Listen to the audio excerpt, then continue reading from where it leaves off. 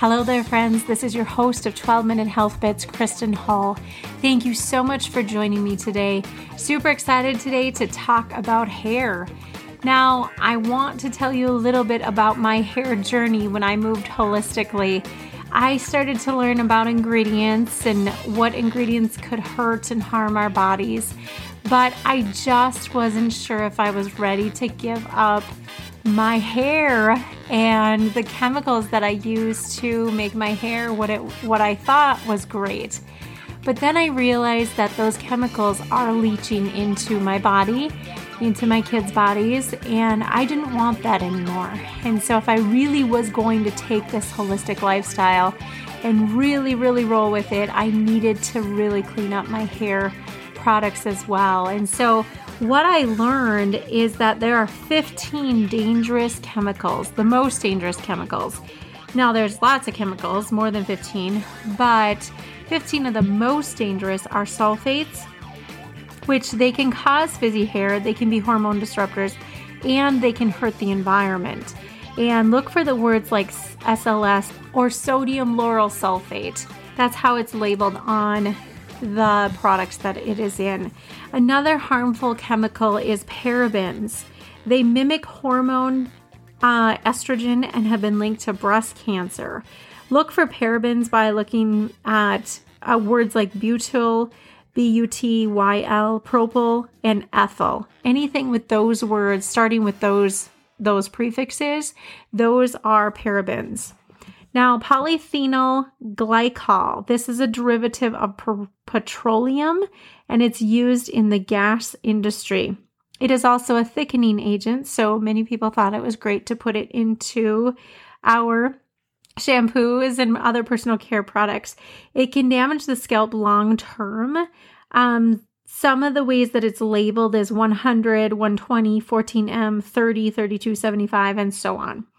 Phthalates starts with a P, so PHTHALATES. Those are used in hair care products to increase spreadability of the product.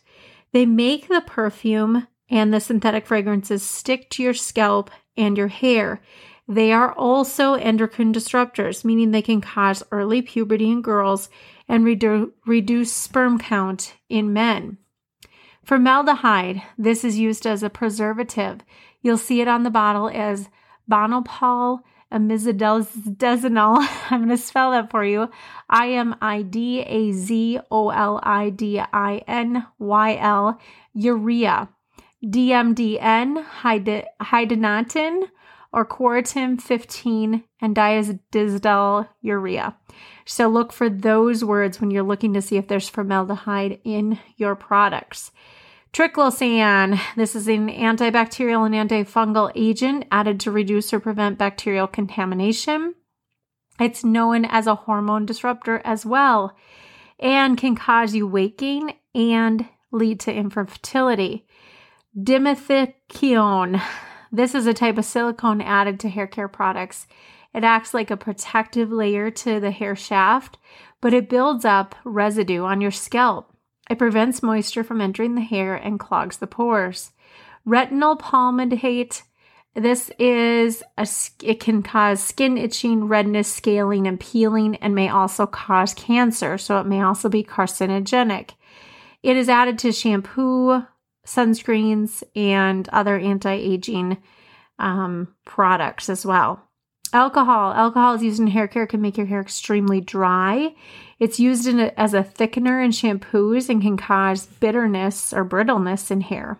Now, fragrances. Many companies list fragrances as just the word fragrance. And what happens is you need to be smarter than this false advertising. So most brands are smart enough to not reveal the exact ingredients and put them in one category. Fragrance or perfume, these are highly synthetic and made with a variety of toxic chemicals. How else can you make apple pie shampoo? But in a lab, they do not add natural flowers and fruits, but Young Living does. They do add the essential oils that are very carefully distilled and grown to their products. So colors. We love to see pretty looking colors in our shampoo, but these ingredients are derived from coal tar or petroleum. You can identify synthetic colors on the labels by the terms FD&C or DNC. Now, toluene. This is a petrochemical solvent used in most hair dyes. It is found naturally in crude oil. This chemical is also used in gasoline and paint thinner. It can hamper your immune system and cause birth defects. It can cause headaches and dizziness short term, but it can also leave permanent effects on your central nervous system. It's labeled on the bottles as benzene or phenylmethane, toluol, and methylbenzene. Then we have resveratrol. Sorry, my ability to pronounce these is not very crisp. This is a common crystalline ingredient in your hair dyes and bleaching agents. It can cause functional disabilities in the immune system and thyroid disruption. Selenium sulfide. This is a proven carcinogen, cancer-causing compound, which means there's no safe exposure to this chemical. In fact, lab tests on mice showed development of tumors. It can also cause damage to the liver and kidneys. It's commonly found in anti-dandruff shampoos as an anti-infective medication. Quaternum 15, which is a formaldehyde releaser. This is a surfactant and preservative used in shampoos and conditioners. It is an ammonium salt. It's harmful as a skin toxicant and allergen. It's caused reproductive toxicity in animals during testing because it's a formaldehyde releaser. And formaldehyde is carcinogenic. There is a potential link to cancer. So, we are on a mission. It's critical that you swap out your personal care products. The number one poison in your family home is actually laundry soap because you're poisoned in 3 ways. Topical exposure with the clothing touching your skin, outgassing as you're washing in your home, and outgassing as the clothes sit in your closet all night and you breathe in the toxic fumes. The number 2 poison is personal care products. A third of the ingredients on the top 15 dangerous chemicals list may cause cancer or hormone disruptions. 1 in 3 men and 1 in 5 women will have cancer by the age of 50. But now listen to this. The American Cancer Society says only 5% of cases are genetic. That means we have to get to a point where we stop saying everything is going to kill me and we start reading labels with a discerning eye. I know those people that say, well, everything's going to kill me. Something's going to kill me. Well, how about we take control and we say, you know what? I'm not going to use those things that are going to kill me anymore because it really is that important. If we just kind of blow off everything, how do we even really care about our bodies and our temples that we've been given? So something as simple as snagging one shampoo over another could have a life-changing repercussion for you and your family. So if we take a closer look at the ingredients in Young Living shampoo, we find that we have cocoa glucoside, which is a surfactant and cleanser derived from coconut. We have cocoa betaine, a surfactant derived from coconut. I mean, we have all of these things that are derived from safe sources. I could go through all the ingredients, but I'm not going to in this podcast. If you want a list of all the ingredients, I would be happy to send it to you. Just send me a message. Let's put these 2 shampoos side by side. So we know that the cheaper shampoo that I already listed the ingredients to earlier, they're under $5. They can cause frizzy hair, disrupt your hormones, hurt the environment. They have ingredients that can cause breast cancer, linked to long-term damage of the scalp, endocrine disruption, all of those things. I could keep going. They can trigger asthma. They can lead to hair loss, hamper your immune system, birth defects, all of those things, and even lead to tumors. However, you have product number 2, Young Living's Copaiba Vanilla Shampoo. No known side effects after being used by millions of customers globally and is held to an organic standard.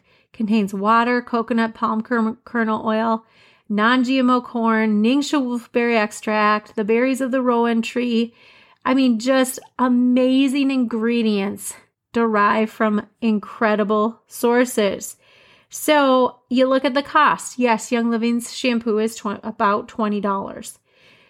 I take it on the chin for that. But let me tell you, when you're extracting seaweed, infusing with essential oils and coconut, filling with enzymes and healthy algae, and using products like Ningxia wolfberry, loaded with antioxidants, it's hard to source and stock every single building block to make a shampoo that is powerful and safe. A bottle of Young Living shampoo lasts me a good 6 months. That means $3 a month. I can protect my endocrine system and cross 15 dangerous chemicals off the list of products that should not be in my house or on my body. Now, that being said, Young Living shampoo is not diluted, and so it is very, very concentrated. So if you're used to using a whole palm full of shampoo of your previous shampoo, you would want to adapt to use just a small amount of Young Living shampoo. So you made it past the hardest part of this podcast, the label reading. Now, honestly, we're going to go into a little bit of other things that you can do to make your hair might go through a little bit of a detox if you switch over to Young Living shampoo, because there's all that buildup from all those chemicals. So be warned of that. And I have some ideas for you to help you with some things that can strip your hair of those chemicals. And I can give you those recipes as well. So when you wash your hair, you want to completely saturate your hair, and you're just going to add about 2 teaspoons of shampoo to the palm of your hand. Most of us use way too much. And when you use Young Living's, like I said already, you can use less, even less. Rub it between your hands, lather it, and then there are no cancer-causing foaming agents, so you're not going to get that foam. You'll have fewer suds, but that's okay. You don't want that foam, even though we tend to like that foam, and we've gotten used to that foam as a society. Apply the shampoo to your scalp, massage it until after your head is sudsy, and work it in. Pay most attention to your scalp.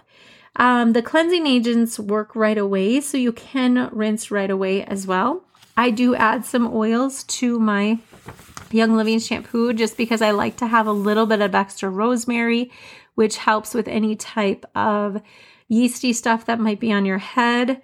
You can add in some cedarwood or lavender and just put it right in the bottle and then shake the bottle up, and then it's good to go. Now, there's a couple other options. I do have a DIY for you today called the Mermaid Hair Serum.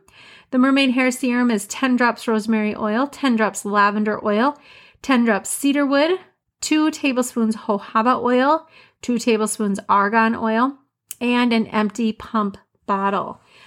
You're going to put all of those oils in there and then fill with water. And you're going to use that after you shampoo and just let it sit. Let those oils just sit on your hair. That's really going to help with moisturizing, adding a shine, and honestly, it just makes it so smooth. One of my favorite recipes lately has been this DIY scalp treatment.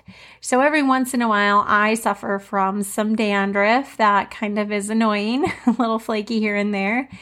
And I think it's from all the years of, toxic chemicals that I poured on my head.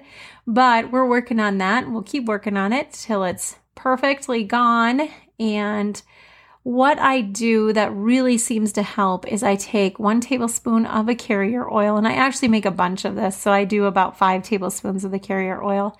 And then I put in 10 drops of each essential oil, which includes rosemary, cedarwood, and peppermint. And I also like to add in patchouli to that as well.